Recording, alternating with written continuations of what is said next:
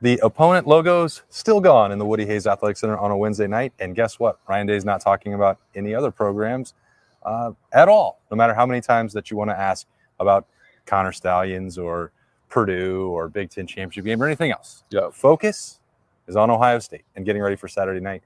That opponent will be the Michigan State Spartans. That's Bill Landis. I'm Austin Ward. And these are Snap Judgments. They're brought to you by Byers Auto. So that made for, I think, a relatively uneventful Ryan Day lightning round and then a collection of Buckeyes that did you get a lot out of that, Bill? What did we learn tonight? I got a few things. Quickly, Ohio State is beating opponents by an average of 19 points per game when they don't put the logo on the video board. That seems relevant. Yeah, keep that in mind for, wagering purposes this week, I suppose. Okay. Yeah, that wouldn't be good enough this week. Well, but at least it's good to have that knowledge. Yeah, you know what I mean? 31 points is a lot. 31 and a half some places. It's always good to include point spreads if you're like trying to avoid a lawsuit too. Like that's a great defense. I don't know anybody who would try that, but I hope that law firm is making a lot of money. Sure they are. Billable hours remain undefeated.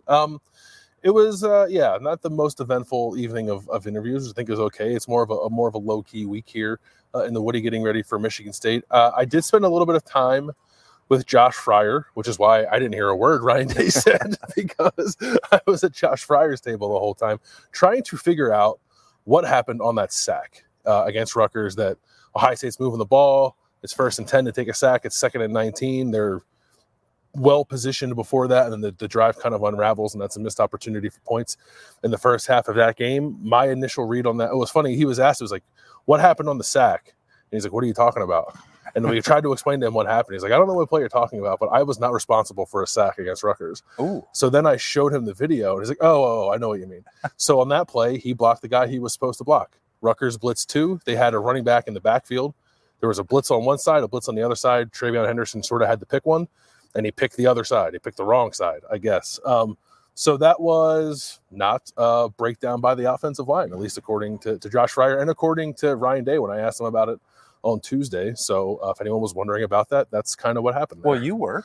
I was there because I'm interested in how this offensive line is diagnosing blitzes and how teams are trying to attack them now, because it does feel like teams are blitzing a little more, I think, in an effort to try to pressure Kyle McCord because his numbers against pressure are not particularly good this year.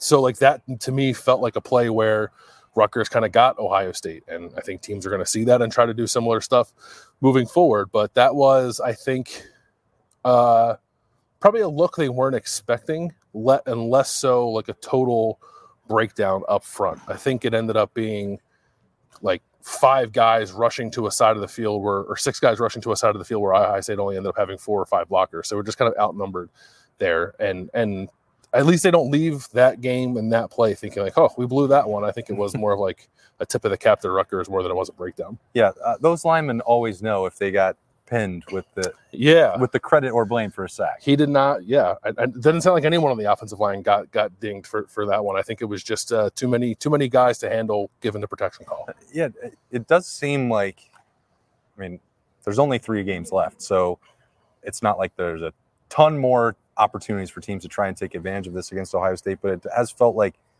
Rutgers especially is like, well, as opposed to a year ago where if you blitzed C.J. Stroud and you were dead, and you had two NFL tackles out there, and you were going to get picked apart by the BPS, then this situation is different because of what we talked about with, Kyle McCord has not made every read perfect in the last few weeks. The offensive line has not picked up every protection perfectly, and then there's been some drops on top of that. So it's like, it feels like an encouragement to opponents, like this is the only way. Because otherwise, if you're just going to sit back, I think at this point, Travion Henderson is going to slice you to death. So that's almost the only solution that teams have. Yeah, and they are. It's interesting. And C.J. Stroud was the same way. Look, every quarterback's worse when he actually gets pressured, but the good quarterbacks, I think, are good against the blitz as long as the blitz is picked up. And Kyle McCord is the same. Like, his numbers against the blitz in general are not terrible. It's when the blitz works or for whatever reason the team gets pressure with 3 or 4 where the numbers drop precipitously.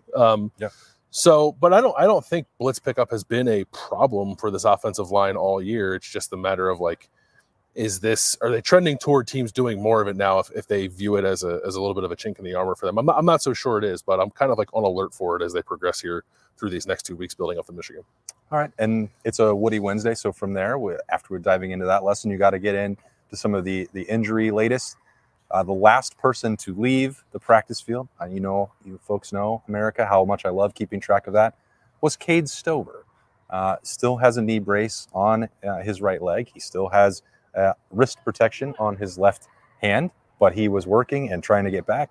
Emeka Egbuka talked about his recovery process. A little bit rusty, didn't say he picked up anything new or dealing with any residual effects of that he's ready to go. And he understood when they set him down for Penn State that was going to be the way that this all worked out. He didn't love that, but he knew that he had to work through it. Saw Denzel Burke leaving the practice field. Devin Brown is still available for Ohio State. Ryan Day said working towards 100%, not fully there. And what else? No update yet on Lathan Ransom. So we do not know. I did not see him leaving the practice field tonight. So TBD on that one. But the Buckeyes, I mean, knock on wood for November. I don't look at this team as like they are banged up and sore, but they don't have like a collection of season-ending, debilitating injuries. Yeah, knock on wood. You're right. Yeah, I think that was good to see Denzel Burke. I think, in particular, walking off the practice field, looking like a guy who had gotten a good evening of work in. So hopefully that Ryan Day, I think, was a little optimistic when he talked about that on Tuesday. So it does seem like that's progressing in a pretty good way. Cade Stover is the interesting one to monitor. I thought they got a decent game out of G. Scott last week when he had to play in place of Cade. And then like Emeka. Like he got back, he played. Now I want to see him like take that next step forward, knock off that rust that he showed last week, and help this offense take off. Come here, we gotta get a special appearance here. Yeah, I've been asking for Hero Canoe to talk to us for weeks, and he's just so in demand. How's it going, man? Pretty good. How are you? It's good to see you out there. It looks like you're pushing for more. Maybe I'll just take this out so you can hear a little bit better. Sorry, Berm, producing, but what's clicking for you right now? I feel like I just got a little bit of momentum and just gain trust from Coach Jay. And I feel everything works out, and my teammates support me. Everybody is supportive of everybody. So Bill was obsessed with a play you made 2 weeks ago, Wisconsin. Yeah, that run stop, man. That was awesome. Yeah. Walk me through that play. What happened there? So basically, I got on the field. Talib was on there for forever. Yeah. And, Coach Jay always talks about, and when your number is called, you got to be ready. It's not about how many plays you get, but what do you do out of the plays you do get. And, I got out there. I already knew, like, based off, like, film, okay, they're running the ball. Because actually, like, the package that was called was a pass package. Yeah. But based off, like, the reads that I was able to make, I knew it was a run. And so it was a run to me. It's like, engage with the blocker. Yeah. Snag them like we were taught in practice, and then just make the play. So I talked to you about this in spring. It was like it's a process. You haven't played a ton of football, and then even in training camp, it was more of the same. Like, have you felt a difference between March and April, and then August to what you've done in the last couple of weeks? Like, how does that feel? Like, how is that different? I feel like Coach Jay and the whole strength staff is doing a great job of giving us the necessary reps that we need, but also not too many in order to sustain a 12-week, 15-week season. Yeah, obviously it's a lot on your body, but I think we all got the perfect amount of snaps, and we all just learn. Did you get some Champions League in before practice today, or what? So what? Some Champions League? Did you get to watch any, or you just no? Unfortunately not. Okay, well I don't want to spoil it for you then. No, my barber, he's actually huge into soccer. Yeah. And we always talk about it. Okay. And we always play FIFA too. That's the best part about it. All right. Well, it felt like it was a good performance for one of the teams that you care about, but we'll just leave that for you. Thanks for jumping in here, man. I know you got a lot to do tonight, so Thanks, Hero. Appreciate it. Thank you very much. Hero Canoe jumping in with us real quick on some Snappy J's, brought to you by Byers Auto. All right. Been dying for that. Thank you. I've been, you needed it. I did. So let's have it. I knew that he would be willing. Yeah. So because he's a nice guy. All right, we compelled an answer for you. Now you can write another Hero Canoe. That's right. Yeah. Look for it on Rivals. All right. So where else do we go from there? Defensive line's playing pretty good. So we talked to Hero Canoe, got that update. Jack Sawyer's playing really well. Jack Sawyer talked as well. So yeah. and JT. So we got a lot of that from the Rushman tonight.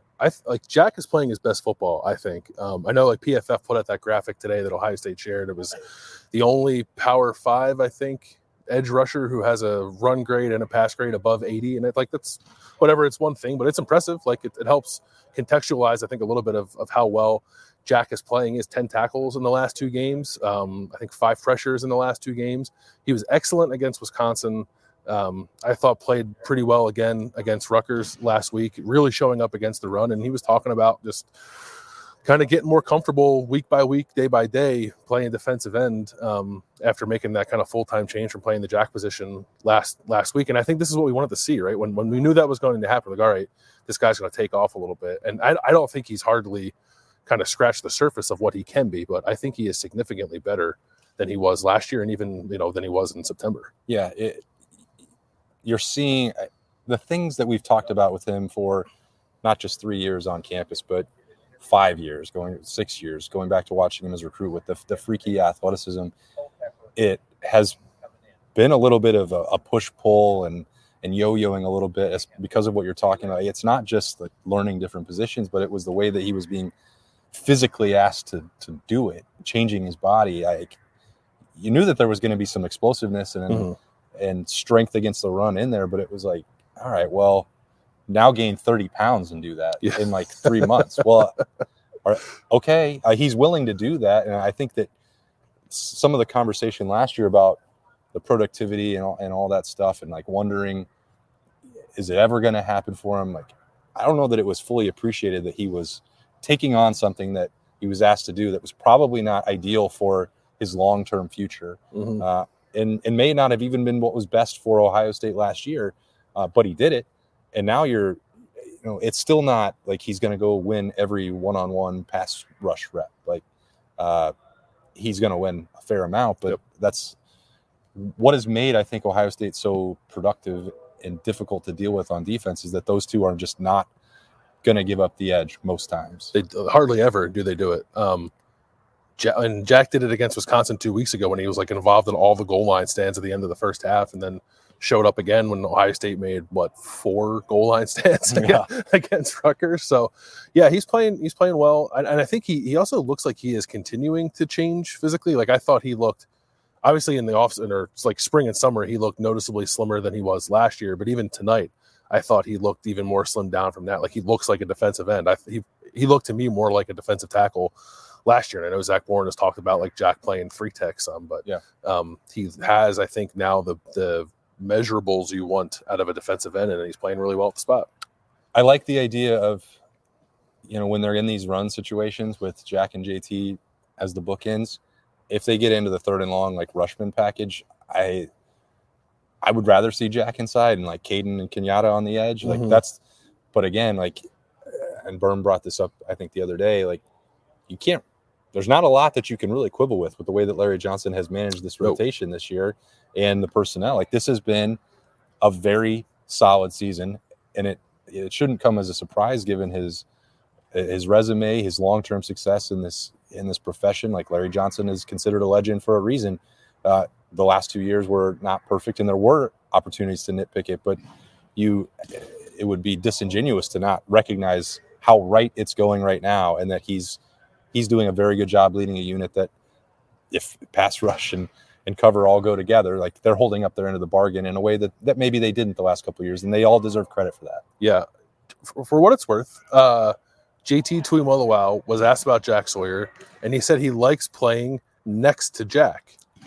And then he corrected himself, and he said, sorry, I mean opposite of Jack. But it got my antennas up a little bit. So like maybe they've taken a snap or two side by side in practice. Then maybe we'll see that someday. What day might that be? 2.5? Yeah. I don't know. Yeah. Like 18 days from now. Yeah. Speaking of which, I did want to try and get a little insight to how much Ohio State may or may not be changing signals, communication, wristbands, all that stuff in preparation for the last week.